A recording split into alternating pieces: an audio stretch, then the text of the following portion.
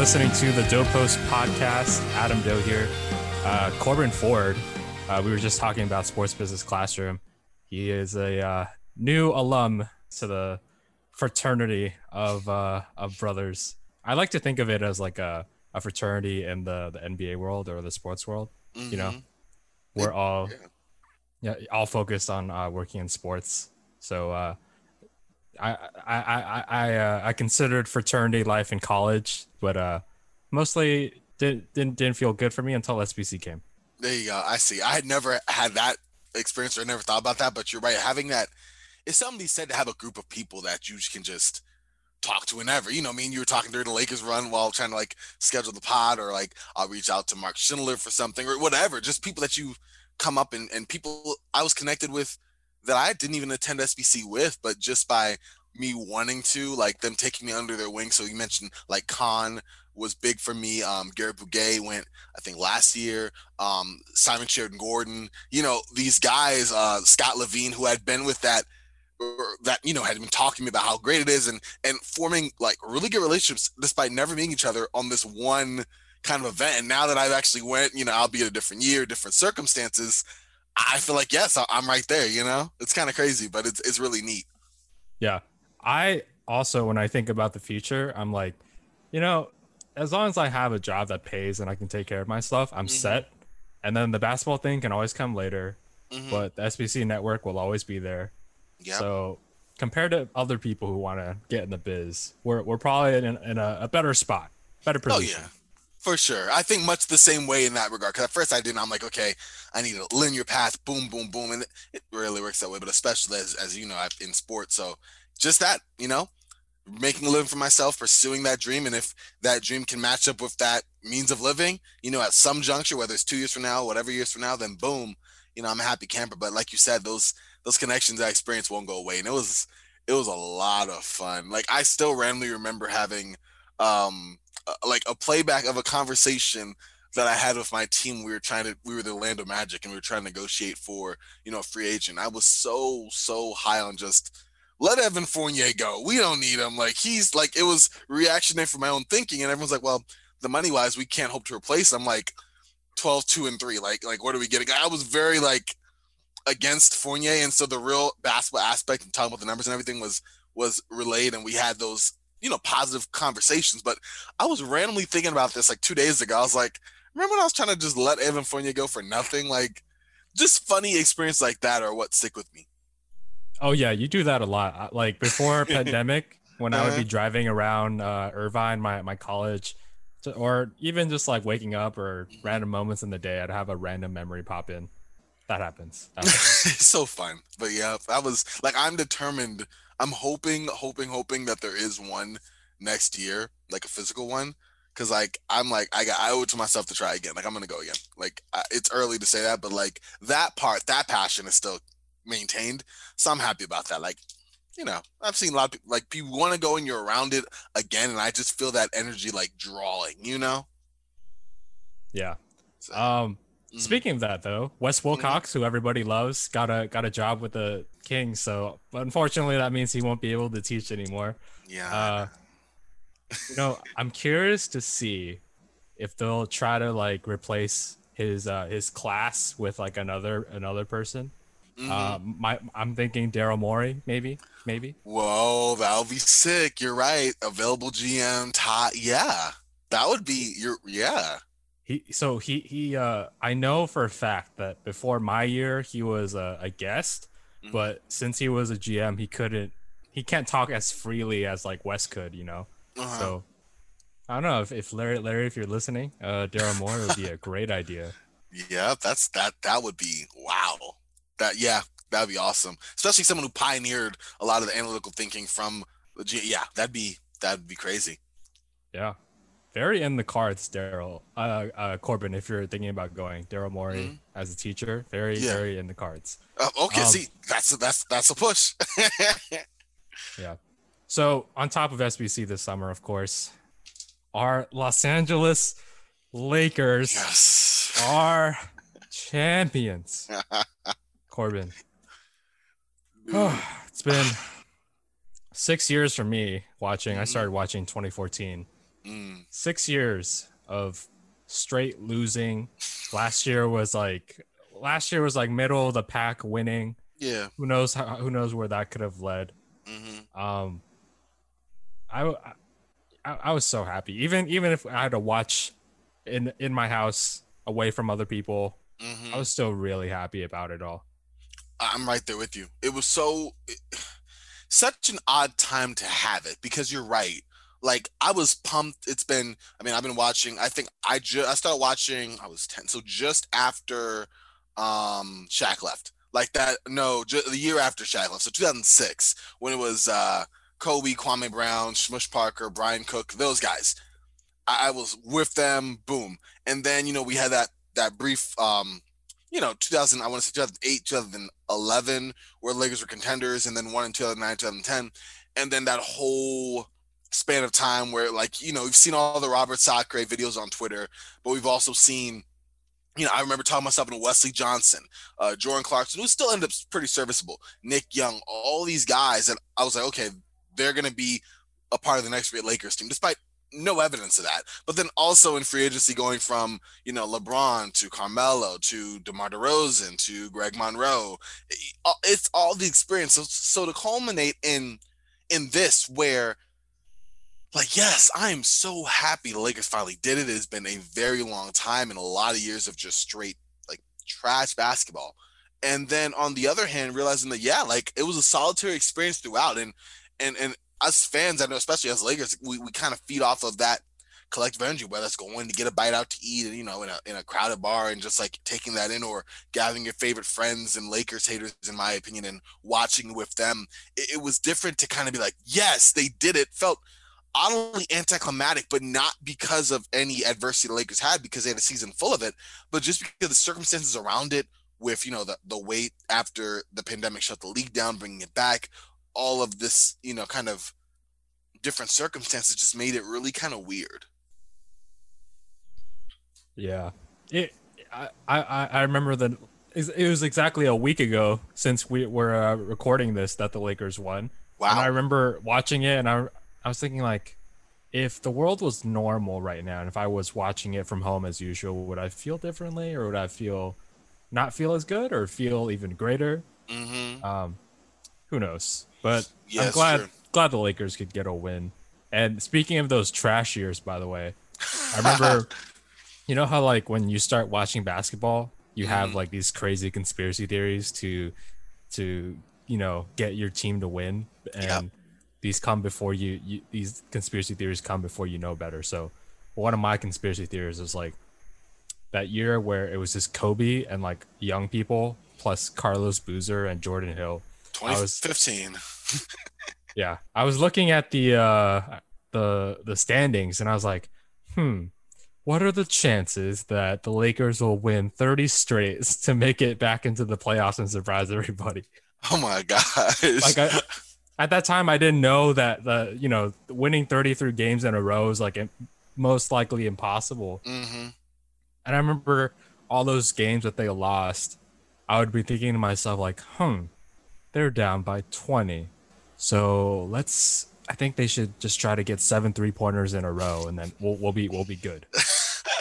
Just to rip them off. I think my favorite, well, not favorite, but a memory I remember. I was visiting a friend. This is in Indiana, or was it in LA? No, I think it was in. No, okay, I wasn't. I can't remember the exact. It was a Lakers Pacers game. I just don't remember where it was. But I was visiting a friend. We were watching it, and it was, I think the day. I think it was Indiana. It was the day after Kobe had announced, or the day of his he announced retirement, or that he was going to retire at the end of the season. And then it I came down to a, cried.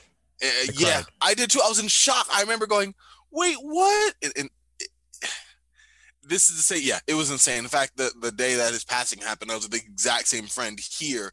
And, we were about to go to the gym, and it felt like some weird deja vu. We were just sitting there about to get something to eat and look at my phone, like, are you kidding me? Like that same sort of shock. But then that night, he had made Lakers were playing that the foul game because they were down like five or something. I don't know. All the memories are blurry on that. All I remember is Kobe getting the ball, top of the key, hitting a three to make it a 2 point game. And it was like, all right, here we go. Like Lakers are back. Kobe had a dreadful shooting night, but we're back in this thing. And Paul George was exasperated because Paul George was all up in Kobe's grill. He made the three, didn't matter. Paul George gets fouled, goes to the line, makes both free throws. It goes back to Kobe. Same play, same situation. The three is airballed. And I just remember going like, oh, wow, like this is what the year is going to be. And it felt like that. Like you had flashes of Kobe of old, and then you were looking, just searching desperately for development from the young guys. And you had vets like Roy Hibbert and I forgot Hurtis. I forgot his first name. Marcel. I forgot his first name, but the point guard. Oh, okay, Hurtis. Yep. And other guys that you're like, okay, this team can cobble together something good. And that was how I felt, especially every Christmas. So they had a Christmas game. They lost by like 10 to the Clippers. That I remember really rooting for LA. They had the game where they lost the Heat in 2014 when Nick Young went off in the second half. Like these memories of this bad team that had moments, you're like, okay, like this is the Lakers team I know.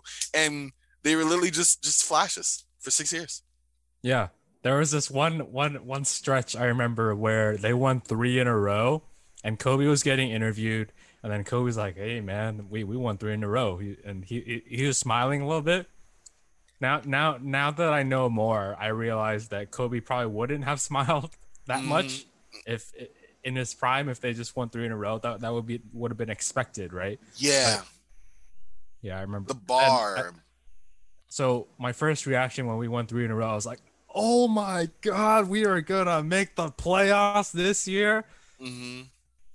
And then we reality. Saw happen. Or remember those years, I think 2017, 2018, when we beat the Warriors and like beat them pretty bad. Like, yeah, it also corresponded with like either two of Steph Curry, Klay Thompson, or Kevin Durant having bad shooting nights, but like Brandon Ingram went off and Lonzo Ball went off. And then you had Larry Nance Jr. dunking on Durant's face. And it was like, yes, like, and in my head, I took that win, which could have been, the Warriors enjoying LA nightlife. And I went, no, that's not what that is at all. That's not the Warriors playing sluggish. That is the Warriors playing a Lakers team at peak potential. And I like talked myself into saying like, no, this is what we could be on a night to night basis. We just need consistency. And like watching those YouTube videos and stuff backwards, I'm like, I was delusional. Like, it's crazy. It's crazy. Marcelo Huertas, I think on his resume, he was like the MVP in whatever league or team he was in. So when they made the announcement that he was coming over, I was like, oh, this is a veteran presence that's going to take us far. One of the best passers in the EuroLeague, just didn't have a consistent jump shot. Yeah, I felt like, yeah, you're right. He's going to be amazing. I remember talking myself with Carlos Boozer.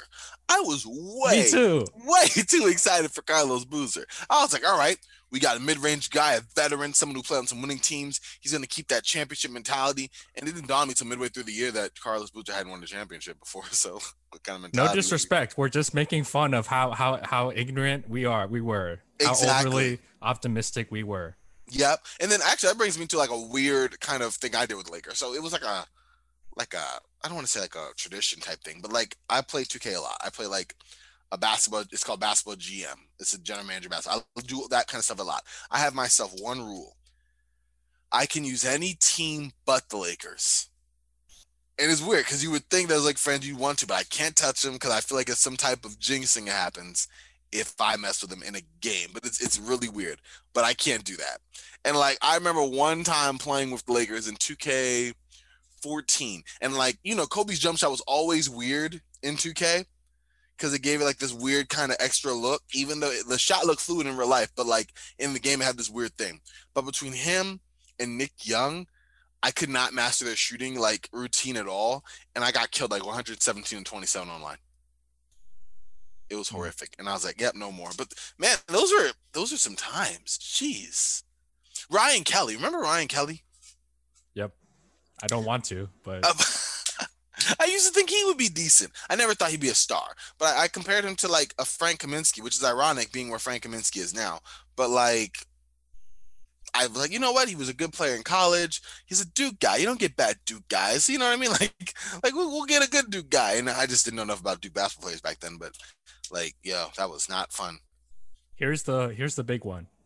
As an Asian guy in LA rooting for the Lakers when Jeremy Lin when Jeremy Lin Oh comes. wow, I forgot Linsanity. I Yes, know. I thought we were gonna get Linsanity. I really thought we were gonna get him. yes. No, you're right. Yeah. Oh, that was exciting too. You're right. We had him. Now that I think about it, it was like the fan that I was back then. I was thinking way too much into storylines and not actual, you know, Same. basketball. So like with Jeremy Lin, I was like, oh, he did Linsanity in 2012, and everybody was freaking out about it. So obviously we're gonna get our turn with him in 2015, 2016. Yep. And that just did not. And then he went to Charlotte and had like a really good year. And I was so mad. Or Brandon Bass, I thought was a solid guy from Orlando. What's his face? Well, I didn't like him at all. No, nothing personal. I just didn't like him. Tariq Black. I liked him. I liked him. Okay. There was one guy, Thomas Robinson. That's who it was. For whatever reason, I liked that dude. I thought he was awesome. And You like, know, uh huh. you know, on Twitter when Salty or the best of us. I'll describe these people as the best of us Lakers Okay. fans. They post on Twitter like the lineups that were happening back then, and Yeah. they're like, "Can you believe we went from these five guys to like these five guys?" Whenever I look at it, Mm-hmm. and if those pictures were in the range where I started becoming a Lakers fan, I was like, "Wow." I was still watching games with these five guys. Like I probably wouldn't be watching Yes. now if those five guys were in the lineup. Oh yeah, I wouldn't waste my time. Even though those people like it was weird because it was like so again, I hate to bring back 2K, but you know how when you have a bad team or a team that's gonna be bad, but you have enough guys that are like 60, 70 overall, and you're like, you know what, these guys can make a difference with the middle and young guys I have, and like if this all works out, we can catch lightning in a bottle. And that's what I feel the Lakers did with guys like we mentioned Carlos Boozer, guys like I'm trying to remember his name now. Uh, Jordan Clarkson was on there too. Jordan Clarkson, Chris Kaman. Remember him? I liked Chris Kaman.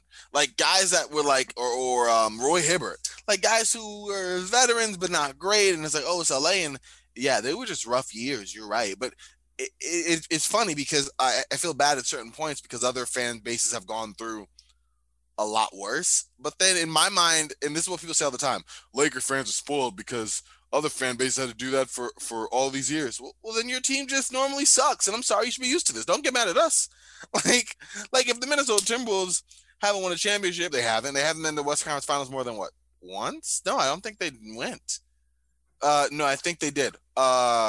In 2004. Basically, if you're a Minnesota fan, you're mad at the Lakers fans because they've been complaining about the last 10 years, and like, well, look what we've had to endure. Well, that you should be used to that by now. Like we're not used to that. Like that's different. You know, you had like for like a spurt. I wasn't around during this time, but like between Magic Johnson and Kobe Bryant, where the Lakers were kind of bad, and then you did have a little spurt between Shaq and Paul Gasol, and then you had what we had between that finals winning team in 2010 and the team right now. And it's like, people always bring up for LeBron that, oh, the Mavericks team that LeBron lost to, like they were a good team, but they beat LeBron back. They swept us. like we were out. So like I feel like in certain ways it's just as a Lakers fan is weird bringing it back full circle now where it's like, yes, the mountaintop has been climbed as fans, but maybe because of the different circumstances, it didn't feel like a slow climb back up. You know what I mean? It was, we were bad. 17, 18, 19 sort of with LeBron coming back in but being injured and having the young guys and having Michael Beasley and like, Lance Stevenson. And then we traded for AD and then boom, you know? Yeah. It's a weird deal. Like it doesn't feel any less deserved for fans like us who've been around for a while. But at the same time, I can't pinpoint, okay, we're turning a corner. It was like, okay, LeBron came and now we've jumped from level 9 up to level 4. And now we got to see what happens to get to level 1. Yeah. I personally signed up for a class on Lakers insensitivity training for Lakers fans. Oh wow, okay. It's meant to make Lakers fans aware of the organizations out there that are still in 50-year championship droughts. It's helped me. It's helped me become a better fan. Yeah. Build that I appreciation. Yeah, because like the 6 years, I was like, yeah, the 6 years are pretty bad, but at least we got out of it like quicker than other teams. Yeah, that just can't seem to do anything right. You're right on that end. And some of it, like you said, was for other teams. This is what feels weird. A lot of it is like substandard ownership, and like, yeah, occasionally you'll have a roster just never that good, or you'll have a Portland team that just won't get over the hump. And yeah, you have a couple of good years, but like that level of where they're going to reach is what it is. But like for the Lakers, it was all of it. We had horrible management. Remember, that was the one year I hated what they did. Timofey Mozgov and Luol Deng. And even now, I don't understand why we gave that money to those people. Like, I get having to spend the money, but Luol Deng and Timofey Mozgov? Why? Basketball narrative Adam back then was in love with that deal as it was being reported. Because I Okay. didn't know, like I didn't understand like how trades worked, how the salary cap worked, whatever. I was just Mm-hmm. like a super, super casual fan. So I remember it being reported as Mozgov, oh, he's coming off a championship, I think. Yeah. Yeah, with the Championship Cavs. championship team with the Cavs and LeBron. Luol Deng, he has all this locker room experience. Mm-hmm. Uh, and then we were also getting Luke Walton, who's a former Laker who played with Kobe. And I was so obsessed with the narrative that I thought like we're gonna be an amazing team because of all of these key storylines fitting together. The power of the Um, storyline, yeah. yeah. Back Oh then though, I man. think. Do you think that Oh, so I've actually heard Larry talk about this on a show he was on where he was like, um, that like they were discussing whether Mozgov and Luol Deng were the Lakers' first calls that night, or like were they always the Mm. first options that night, or were they planning on getting like their second, third options and then focusing on their first options? I see what you mean. I mean, they were a heck of a fast second option, though. If I remember, they signed like 12:01. Like, it was talking about how quick they signed. So if they were doing calls at like 11:59, then they were very. Of course, we're all just being. I'm being sarcastic. Obviously, the nature of these calls all interesting in terms of the timeline, but they pivoted really quickly and were like dead set on that. Like, hold a minute. Like, Luol Deng had been talked about being run ragged to the ground for years. From when he was in Chicago, then he was in Cleveland for that second, he was in Miami the last couple of years. So it was weird then. And then Timothy Mozgov barely saw time in the championship win for the Cavs because they realized they had to go small to match up with the Warriors. You know what I mean? So it was like, okay, the Lakers are gonna go, okay, this guy barely played on a championship team, but he has a ring. Boom. And this guy is kind of tired and he's been around, but is he really gonna help us get over 23 wins? We don't know, but we're gonna grab him. Like, it was and of course, hindsight being 2020 is a great gift now, but like, even then I think we can both agree that we're like, what? Like, I was not a fan. Like, and I definitely was following the league, maybe not as tough as I am now, or not as consistent as I am now, but I knew enough then to go, no. And now for the contract amount you gave him, like what are we doing? But I think some of that went down to ownership. Remember, Mitch Kupchak, he'd been around for a while, and I feel bad that he was GM like starting in 2000, and like from that point up to when he was like removed, he never won GM of the year, whatever, once, executive of the year. Meanwhile, he put together at that point several different title winning teams, but like his last 3 or so years, I don't know, they were not good. They just were not good. Do you think we'll be getting a book from him someday to explain all about all of that? I would hope so. I don't know. Mitch doesn't strike me as that kind of guy. I mean, he left from there, went to Charlotte. He kind of just disappeared on us. You know what I mean? Mhm. It would be cool if he would go the Phil Jackson route and just do like a expose type of personal diary about like his experience and stuff. But even then, that's something, Adam, I wish a GM would do. Put out a book that goes into the moves that are being made. You get a lot of player biographies and stuff to talk about the locker room and the team and everything. There was one book I read that was really good called The Franchise, and it was about the making of the 89 Detroit Pistons team, but like from a front office perspective. It was really interesting. But like, if a GM was to go, listen, these are let's say Daryl Morey, I was GM of the Rockets for 13 years. Go into each year, moves you made, what you were thinking, that sort of thing. How did you, even if you want to phrase it in a biography or a life story or whatever, like how'd you keep a team competitive for 13 years without a rebuild? With a different cast of characters from the time you came and the time you left.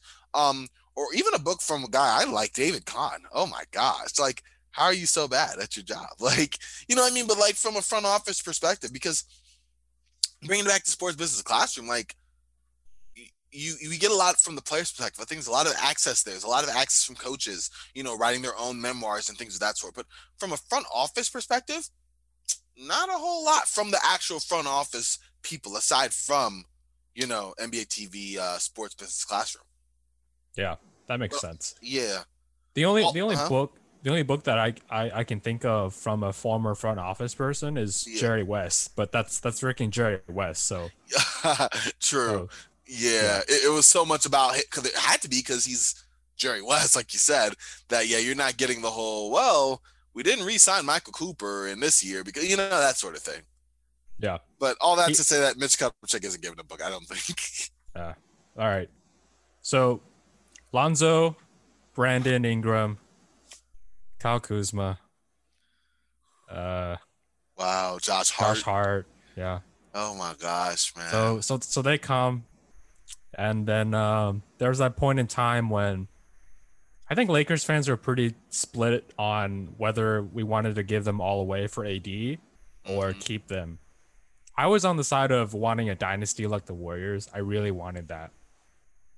Now, as like a wiser fan, I think that you shouldn't try to be like other teams, and like you really need to consider what's best for your team. Yep. So originally, like I wanted them to keep all the young people and then sign AD once he hit free agency. Obviously, that would have been a horrible idea because if I was in charge, the Lakers wouldn't have won, and AD would be like, I don't know, he'd be a free agent after this season is officially over. Yep. Who knows if we would get him or not? That's true. What side were you on at the time? Very complicated, man. So I wanted AD because I wanted LeBron doesn't come. Even when he came for that time with those young guys, that wasn't LeBron's MO to go to a young team and build them. He always has vets all around him all the time. So I knew when he came to LA that, some of those young guys would not be long for that spot. And AD, is the kind of superstar talent that, the Lakers would normally have. I mean, not the Lakers, but a team that had LeBron would have. And then just by nature of getting that big a salary, you'd have to surround him with buyout guys and vets on the minimum, things of that sort. So I figured that when LeBron joined the Lakers, a LeBron team would be coming. I just didn't know how. Now, that being said, I was very high, still am, on Brandon Ingram. I wanted him to stay around. If I could have traded Kuzma in every pick in the world and keep Brandon Ingram, I would have done that. As far as Kuzma, didn't really care about him. I thought he was okay, but I feel like his ceiling was pretty limited, or I thought that then. And I was like, what he brings that any other decent scorer couldn't bring. I didn't think it was a difference. And then Lonzo Ball. Oh, Josh Hart, same thing. Josh Hart, solid player. I just didn't see, you trade him. You know what I mean? Lonzo Ball, I didn't, and this is maybe a hot take, maybe not. I didn't want him with the Lakers in the first place. I was not sold on the hype there. All right. I like this. So, again, I was so into narratives back then that I guess it helps when you understand how the contracts work a little more, or how the cap works, that you become more objective in your ideas for what the team could do. But looking back, I think LeVar Ball was like one of the greatest PR people ever in the NBA. Oh yeah. That, and then he just had I'm pretty sure he helped create the narrative that, oh, Lonzo grew up around the LA area, went to high school here, went to UCLA. Magic Johnson is a point guard that's in charge of the Lakers. Everything just fit, and it made sense for the Lakers. And I think we all fell for the hype, unfortunately. But yeah. And then we also forgot D'Angelo Russell as well. That's what I like, and I still am high on D'Angelo Russell. And also, I really liked Jason Tatum. And I'm sitting there going, we got Brandon Ingram and Jason Tatum. Like, why not? But like for me, it was simple. I mean, and this is why personally, Lonzo Ball's jump shot when he first came looked very much like my own playing. And I'm like, my jump shot barely works. Like it isn't gonna work long term. And I'm sitting there going like, he's a Matt Johnson player, but I didn't see it. I thought he was a decent passer, a beautiful passer. But like someone who's going to put the whole franchise on his back, no, that wasn't who I saw. And maybe I'm more traditional in my thinking that it has to be like a high scoring wing, or that's kind of where I'm at. But Jason Tatum just looks so good, mind you. Even now, even then, he didn't look half as good as he looks now. But back then, I really wanted him. And then, if not him, I liked De'Aaron Fox. And so when we got Lonzo and took him second, I was like, I don't know. I didn't like Markelle Fultz before he even got injured. I thought he was okay, but I just didn't like whatever to me. I was really high on Jason Tatum, just in general. And then we got Lonzo to the right, and he played kind of up and down that first year. But then he came back the second year, did more of the same. And at that point, the warts were showing, hey, he doesn't get to the rim much. He doesn't finish when he gets there. He doesn't shoot the free throw well. He shoots a three. It's all comes and goes. He's not very, like all the warts came out. So by that point, I was like, listen, you trade him, you give the Pelicans him, you give the Pelicans Kuzma, you give the Pelicans Josh Hart. But I really liked Brandon Ingram, and I thought he just flourished not as big as he did this past year, but I thought he had a night and day difference last season from the 2 seasons before that. That I was like, okay, this is our guy. So I don't know. And then I liked AD. I did. I think that he was going to be the superstar talent to lead the Lakers to the championship. Not like in one fell swoop like this. No, I thought it could eventually happen, but I figured that they need to be a third piece there. And so, like going into this season with Kyle Kuzma there, I was not high on that. I was thinking that Lonzo, Ingram, Hart, they would be our deep guys, our depth for the team. Mm-hmm. I didn't think that. I never thought it'd be possible to have a deep team with like just total free agent signings. Obviously, was proven wrong this year. Yeah, crazy. I thought that if they gave up everything for AD, then it wouldn't work out. I just never saw in my mind that you could build a team off of free agents as your role players and win. Mm-hmm. Or that a buyout guy like that would make such an impact on a team like the Lakers that you said had such veteran pieces already. Right. So, Magic Johnson as a basketball executive, I don't think he's that great. Oh my I don't think he's that great. I think he traded D'Angelo Russell away because of that incident with Nick Young and starting drama or whatever. Or in Magic's view, like D'Angelo wasn't taking it seriously enough or wasn't like this perfect point guard that he was supposed to be. Mm-hmm. I think that's why he got traded. Obviously, maybe the Mozgov thing was more important. But I don't. And then I'm still scarred. Not winning the championship, Corbin, makes things a lot better, but you still have these residual scars. I remember, I think the introductory press conference with Lonzo, Magic was telling him like, "Hey, I'm gonna see your jersey up in the rafters someday, and make sure you just leave some records for me." Yep. That was too cheesy. I think Magic was a great PR person. I think a PR role should have been his spot, not a GM. You're right. When trading D'Angelo, I was mad because that not only did that clear the way for Lonzo, but like I liked Russell. I thought he had his warts, but at that point, what young Laker player didn't? That was on the team then.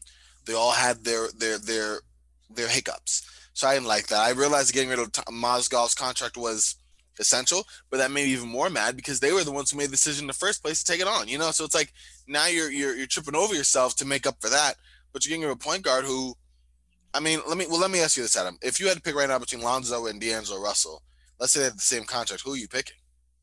They're both flawed players, but like, what are you going with? I'd pick Russell, obviously. Yeah, he can freaking shoot the ball. There you go. He can shoot free throws. Yeah. So in my mind, it's like if you're overly optimistic on Russell, or you think that Russell's clearly better, then boom, that's a simple answer.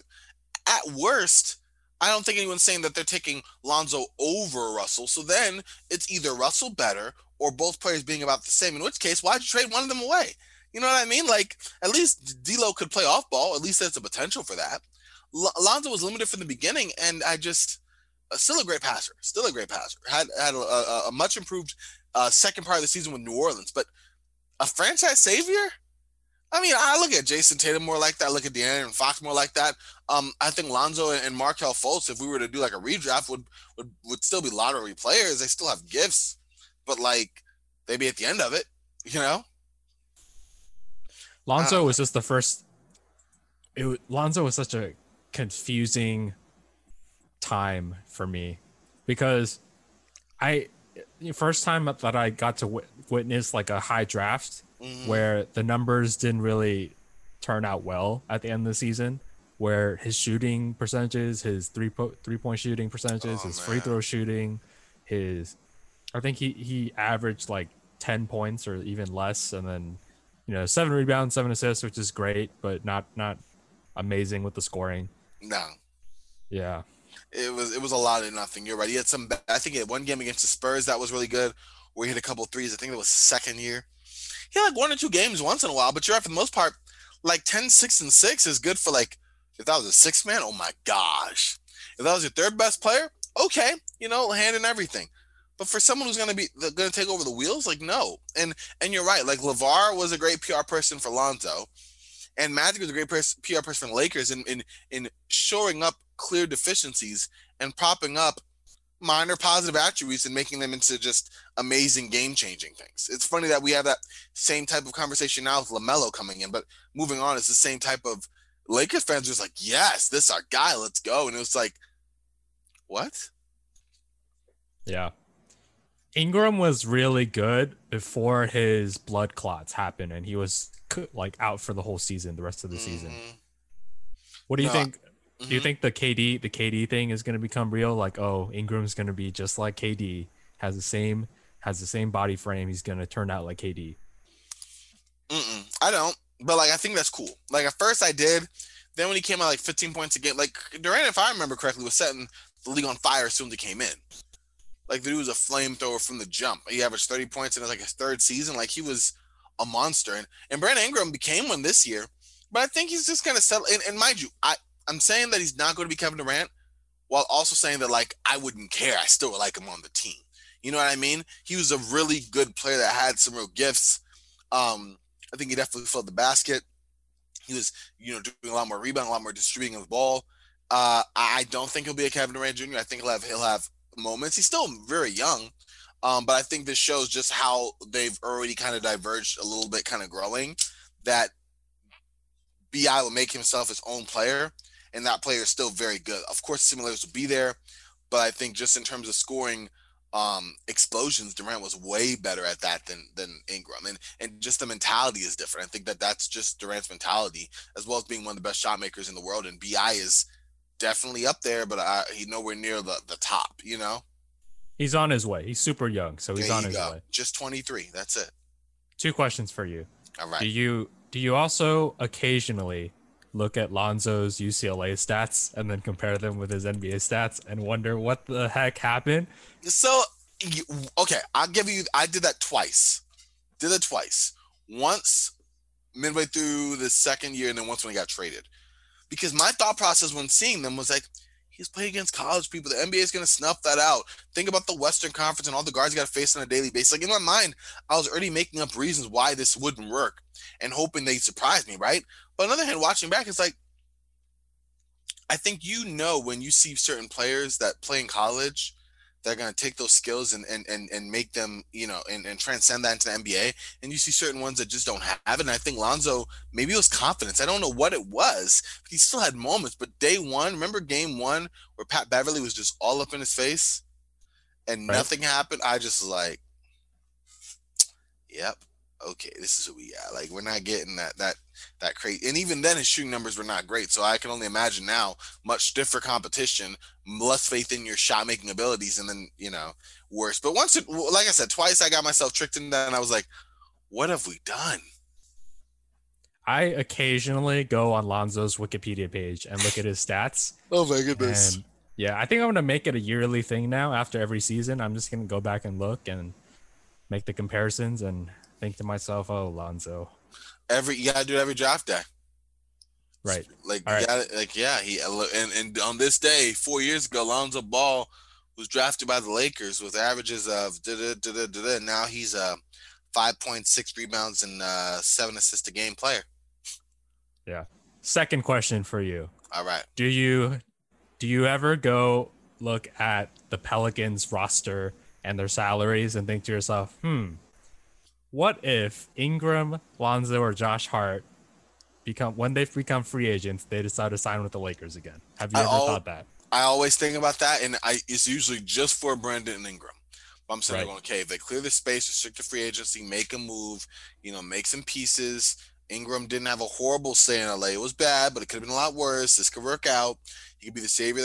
I've done that. Yes. Well, also looking at the Pelicans roster with a little bit of envy, like, wow, they could have a good squad. Like once the Pelicans got Zion, I wanted the Lakers to get Anthony Davis because okay, you guys got your player that's good.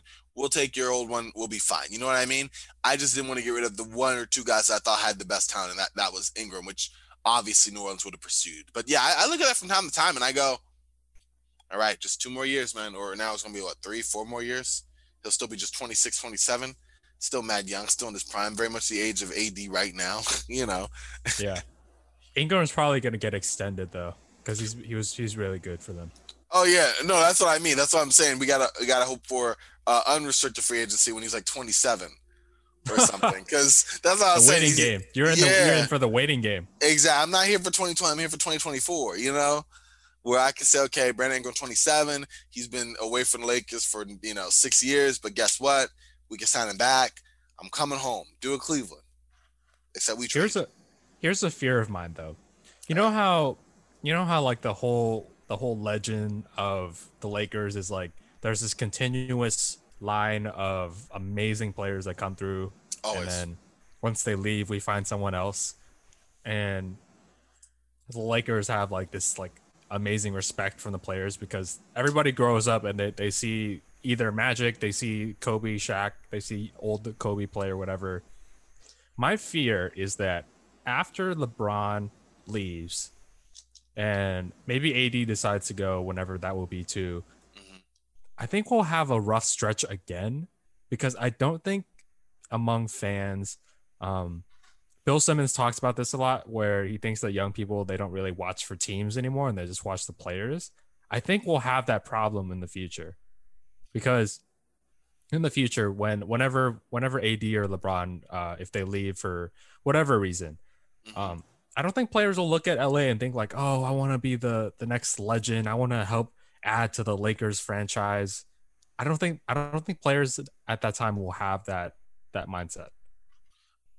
I mean, yeah, I think that, and probably especially so when LeBron retires, because you're already going to have that, I want to say herd mentality in a negative way, but just following, the player of the day or player of, the most controversial free agency move, or we're on Bradley Beal's side now, whatever the case may be. And you're right. I don't know if, Simmons is interesting. Sometimes the stakes are just profound, and other times they're just, woo, but like, Yeah. In certain cases, I do feel that could be a thing.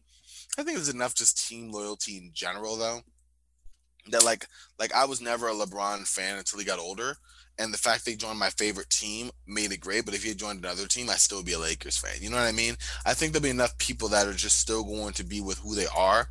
Like when Kevin Durant went to Golden State, you have Kevin Durant fans, but OKC fans didn't just come Warrior fans. You know what I mean? Like, I think there's a certain segment of that will do that. And if he decides to go back, then yeah, I think some of it will augment the team's, interest level by proxy of there being a lot of fans of that player.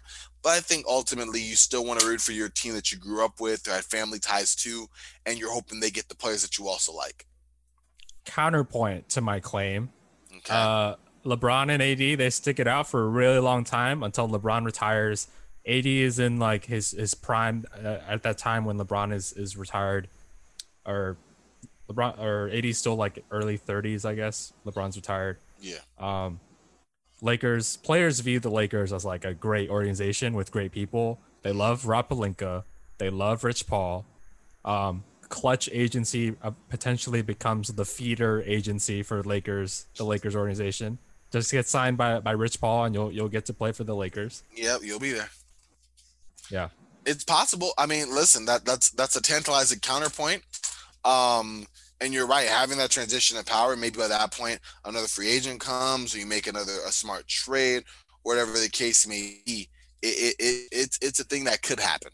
Yeah. All right. Finals. We don't have to talk too much about it. Let's just talk about the finals itself, the series. I don't think Jimmy Butler is like gonna be the factor that pushes them over the top, but I do think like they work well as a team. Like Hero, Robinson, Nunn, Dragic, if he decides to stay, if they run it back, I feel like they have good chances of making it out of the East. They're solid contenders with the Bucks, the Raptors, the Nets, maybe if that goes well. Thoughts? Any thoughts? I think Miami they were weird. Like, do I think they'll be hard pressed to replicate their performance? Yes. I think a lot of it comes down to whether or not there's fans, because I think that teams like the Bucks, who they didn't deserve to win, they didn't win, didn't happen, but like teams like the Bucks who thrived off home court, I think could have made it a lot tougher for Miami. I think any home court, Miami was a very good team in general, a solid sum of their parts team, but I think they took perfect advantage of the opportunity presented to themselves, and that maybe those opportunities wouldn't be there again. You know, not like a team like the Bucks or Lakers who have a lot more opportunities available that they can make out of nothing because they're a good team. You know, you're struggling adversity, whatever the case may be. At the end of the day, you have LeBron, you have AD, or the Bucks have Giannis, or the Clippers have way off P. I'm kidding, but you have you know, I think that Miami, while being a very good team, a lot rides down to the health of Jimmy Butler. Next season was injury prone this year. A lot of it goes down to Goran Dragic. We obviously saw him hampered. The continued development of Bam Adebayo, development of Tyler Hero. Can Duncan Robinson do anything else other than shoot threes? If not, that's fine. He's a very good three-point shooter, but you know, you get what I mean. And it's like, those are thoughts that I wonder about, especially when you do say that Brooklyn comes back next year with Kyrie and Kevin Durant, and Milwaukee presumably reloads quickly because they want to bring in, you know, they want to keep Giannis long term. Boston, does Jaylen Brown, Jason Tatum make another leap? Toronto, re-signing Fred VanVleet, what do they do there? So I think there's three teams at minimum, maybe four. Philadelphia is a clear rung under to me, that would challenge Miami for playoff supremacy, and so I give them odds like 20% of reaching the finals again. That's interesting. Because I don't think Miami ran away with it. You know what I mean? Like, they were a good, solid team. And now you're going to have a few more good, solid teams. And so now it's a crapshoot again for me. And it's not, you know, I have to split the difference between those five teams. So that's why I say 20%. Right. On the Western Conference, do you think the Warriors are going to be good again? It's weird. On the one hand, I do. I say last time, I've heard this a lot before, and I kind of agree. The last time the Warriors were at good health, were at full health, or at close to it, they were in the finals, right? Again, that was almost 2 years ago at this point. Steph Curry is a year older, Draymond Green's a year older, and might have lost a step. Klay Thompson's a year older, just came off a horrific injury. They have the number 2 pick, so they could either draft that for like one of the better guys in this draft, which means I don't know, or they could trade it for another win now play, which is great. But let's take all that aside. Their bench is not what it was a couple years ago when it's the strength of what they did. There's no Andre Iguodala right now. There's no forgetting the names as I'm saying them.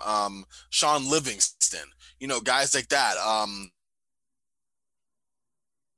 Kevon Looney's still around, but the bench that you have now is going to be primarily comprised of, at least at the moment right now, of players who were with you on the worst team in basketball last year. So unless you're looking for another year of improvement, and obviously for like Eric Pascal, I am, and maybe Jordan Poole, I think. Yeah, but like in general, I don't know. I think they'll be in the thick of it. I don't see them running away with it either. You know what I mean? I look at the West as just like the East, except maybe a little more top heavy because like Lakers, the Clippers, the Nuggets, and then maybe the Jazz and the Warriors in the same tier. And then after that, everything else filters down, in my opinion. Yeah. Steph, Klay, and Draymond, I think if you average their salaries, they're about like 30 million each. Steph is probably like higher, like 35, 40. Yeah. But when you have 100, 105 million to 3 players only, it's going to be tough. It's a lot. It's a lot. And you're right, filling in those pieces around them, even getting veteran guys and about guys, they have to compete with the Warriors and the Clippers and the Lakers and the Bucks. So you can't just cash in like you're going to get like you could in years past. Not that they needed to, but you don't have that now. Right. I think there were a couple teams this season that like this would have been a great season to win just because the Warriors were not available. Yeah. But the Lakers were just the only one that made it work. And surprisingly, they were the only one out of the three top contenders, Clippers and Bucks, to make it to the finals. And the Heat just like outperformed themselves. So Yeah. one of your first points today was like, other people were saying that we were.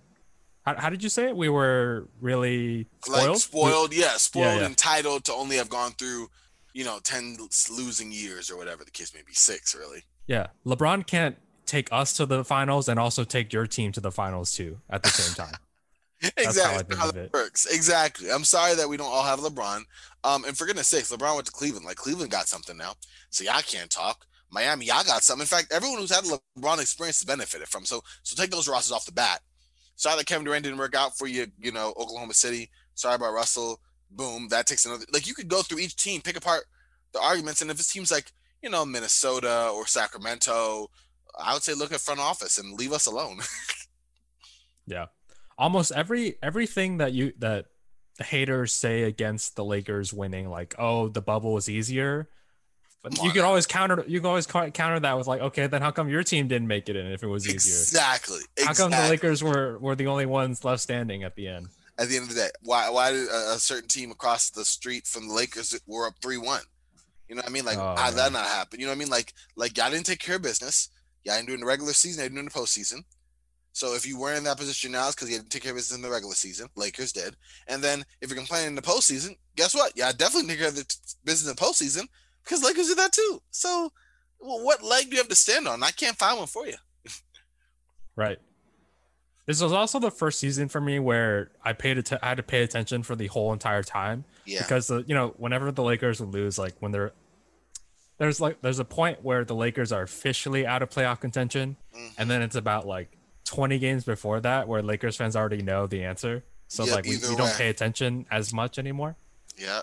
So this time when I feel like I paid attention the whole entire year, it's interesting how the original claim was that the Clippers were deeper than the Lakers. They had more talented players. Yeah, all the it's time interesting. It's interesting how reality matches up with what people think would happen before. Yep. Yeah. Newsflash, buddy, that's what it was. Then you realize that all the depth you have can barely get on the floor, either because of coaching decisions or the fact that they weren't as good as you thought they were. Reggie Jackson. And then you wonder where you're at now, Yeah. All right. Last question for you, Corbin. All right. Are we gonna witness a 3-peat from the Lakers? 4-peat? 5-peat? Wow. Last question. Last question, Corbin. You want to go hot take on it? I say 4-peat. No, I'm kidding. I don't know. I want to say I'm gonna say 2.